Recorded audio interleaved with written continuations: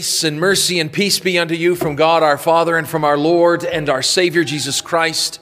Amen. The text for today comes from 1 Corinthians chapter 9. Paul says, "To the weak I became weak, that I might win the weak. I have become all things to all people, that by all means I might save some. I do this for the sake of the gospel, that I may share with them in its blessings." Dear friends in Christ, why bother?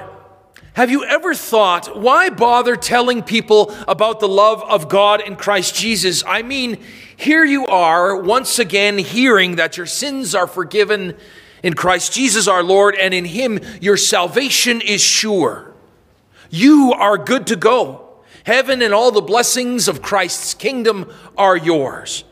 You could just cruise. You could cruise the rest of your life in the comfort and promises of God that are yours.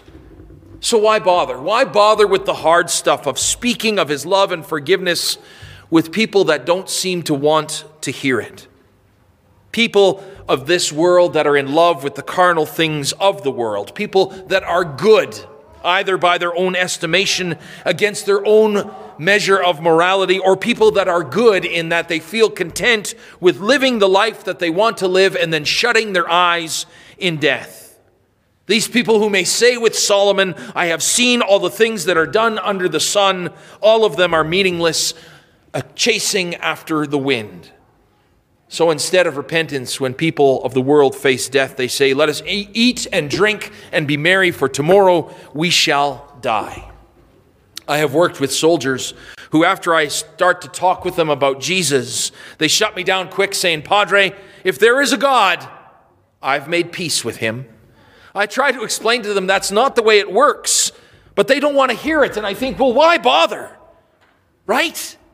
We are content. We can come here to church, we can flip on the TV or our devices, and we can hear again of the goodness of God and the forgiveness of sins we have in His Son, and we are content. Life is hard enough without having to enter into the fray of the socially awkward, talking about Jesus in public or in private conversation, and possibly alienating somebody. So why bother? It would be great to sit on our laurels and just enjoy the coming of the Son of Man in salvation of our God. But then Paul swoops in with this epistle lesson for today, saying, "For though I am free from all, I have made myself a servant to all, that I might win more of them."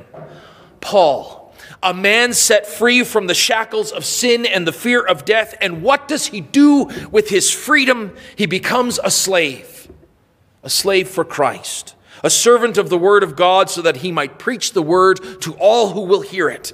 And how does he do that? To the Jew, he becomes as a Jew. To those under the law, he becomes as one under the law. To those outside the law, he becomes as one outside the law. And to the weak, he becomes as one who is weak. And what does that mean? Well, Paul himself was a Jew, but became a Christian. And in order to win the Jews, he becomes as a Jew. To the law-fearing Gentiles, he acted as one of them. To the unlawful, he shows love and patience. And to the weak, he loved them by associating with them and not causing them offense. Or as he says, exemplifying his own maxim, "Do not be haughty, but associate with the lowly." And again, Paul says, "Do not think more highly of yourself than you ought." Paul is kind. He is accommodating. He's building relationships with people, even the outcasts, because he is a slave to Christ. Knowing that his salvation is sure in Jesus, he becomes a servant to all with one overriding purpose, that he might by all means save some.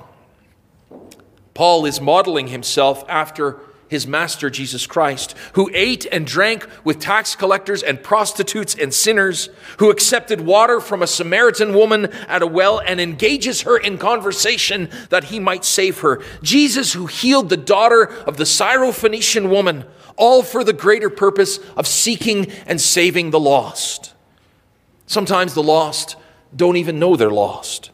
But if God can save a wretch like me, then he desires all people to be saved, to know his love and forgiveness, and he uses us, as weak as we are, to speak of the love of God as Paul does to the Jew and to the Gentile, to the lawful and the lawless, to the rich and to the poor, to the weak and to the strong, to those who might listen and to those who won't listen. But why? Paul brings it all full circle when he says that I might share with them in the blessings of the gospel. As a military chaplain, I try to do this. When I'm with sailors, I walk as if I'm on sea legs and use foul language. When I'm with the infantry, I pretend that I can't do small math or spell. When I'm with the Air Force, I act as if the rules of dress and deportment don't matter. I put my hands in my pockets, chew gum, and address people by their first names. But when I'm with the artillery, I stand taller and prouder, and I speak without using contractions. And I know they will understand the joke when I say 5/4 of people have trouble with fractions.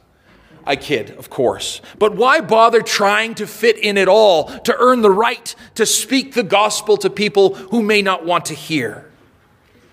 I don't know if you know the magicians Penn and Teller, the tall guy who talks too much and the short guy who doesn't talk at all. But the first person of this magical duo, Penn Jillette, is an avowed atheist. For more than a decade, he's worked his magic 6 nights a week in Las Vegas with his fellow magician Teller.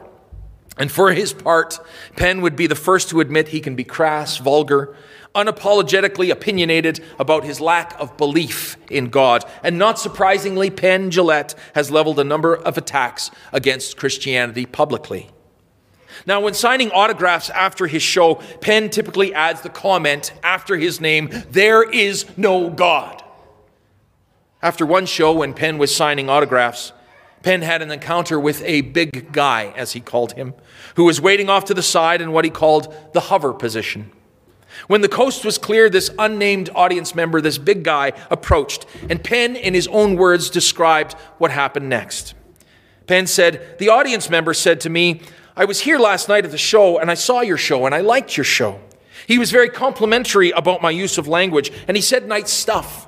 And then he said, 'I brought this for you.' And he handed me a Gideon Pocket Edition with the Psalms of the Bible. This big guy said, 'I wrote in the front of it, and I wanted you to have this. I'm kind of proselytizing,' he said. 'I'm a businessman. I'm sane. I'm not crazy.' And he looked me right in the eye as he spoke. It was really wonderful," Penn said. "I believe he knew that I was an atheist, but he was not defensive, and he looked me right in the eyes, and he was truly complimentary. Not in any way empty flattery. He was really kind and nice and sane and looked me in the eyes and talked to me. And then he gave me this Bible." Penn took to YouTube and said of this encounter, "I've always said that I don't respect people who don't proselytize. I don't respect that at all. If you believe that there's a heaven and a hell and people could be going to hell or not getting eternal life or whatever, and you think it's not worth telling them because it would make it socially awkward, and atheists," he said, "who think that people shouldn't proselytize, who think just leave me alone, keep your religion to yourself." Penn said this, "How much do you have to hate somebody not to proselytize? How much do you have to hate somebody to believe that everlasting life is possible and not tell them that? If you believed beyond a shadow of a doubt that a truck was coming at you and you didn't believe it, but the truck was bearing down on you, there's a certain point where I tackle you. And this eternal life," Penn says, "is more important than that." So says Penn Jillette, the avowed atheist. Why bother? It's not because if someone comes to faith in Christ that we get a bigger mansion in heaven or a pay raise here on earth. It's not because God promises to bless us more if one more is saved through our efforts. In fact, to follow our crucified Christ, we must die daily and take up our cross. We must die to self-interest and serve the one who bought us with his blood. Our Savior bought us by dying on the cross with no self-interest in his own mind, but forsaking all that he had, became a servant unto death, even death on a cross, to pay for all of our sins, and rose again on the third day to give us the promise of everlasting life. Jillette said it aright. We speak of the love of God and the forgiveness of sins so that all who might hear would come to faith in Christ, and in coming to faith, they would have eternal life and not eternal death. As Paul says, we share these things so that they may share in the blessings of the gospel. If you are listening out there and you are not a Christian, and you have always wondered, why do those pesky Christians bother? It's out of love. As John says, this is love. Not that we loved God, but that he loved us and sent his Son as an atoning sacrifice for our sins. Dear friends, John says, since God so loved us, we ought to also love one another. My brothers and sisters in Christ, why bother? Because Christ bothered. He bothered to die for us and the sins of this world, your sins, my sins on the cross, and in him we can say our salvation is secure. Thanks be to God. Amen. And now let us pray. The peace of God, which passes all understanding, will guard your hearts and minds in and through Christ Jesus unto life everlasting. Amen. Hi, Pastor Cy here. I hope this message was encouraging for you. At Riverbend Lutheran Church, our goal is to support Christians in their daily walk with God and in proclaiming the love of Christ to a lost and broken world. We're a small and inviting congregation welcoming any and all who are sinful, hurting, seeking, or simply broken. Whether you're already a Christian and are looking for a church home, or you're undecided about your faith and looking for answers, you are welcome here. We have a number of programs for all ages and walks of life. Sunday mornings we have worship followed by educational programs for all ages. Please join us. For more information, you can visit us online at www.riverbendlutheran.com, call us at 780-430-7382, or email me at pastor@riverbendlutheran.com. Better yet, stop in for a visit. Until then, may the Lord bless you and keep you. May the Lord make his face shine upon you and be gracious unto you. May the Lord look upon you with his favor and grant you his peace.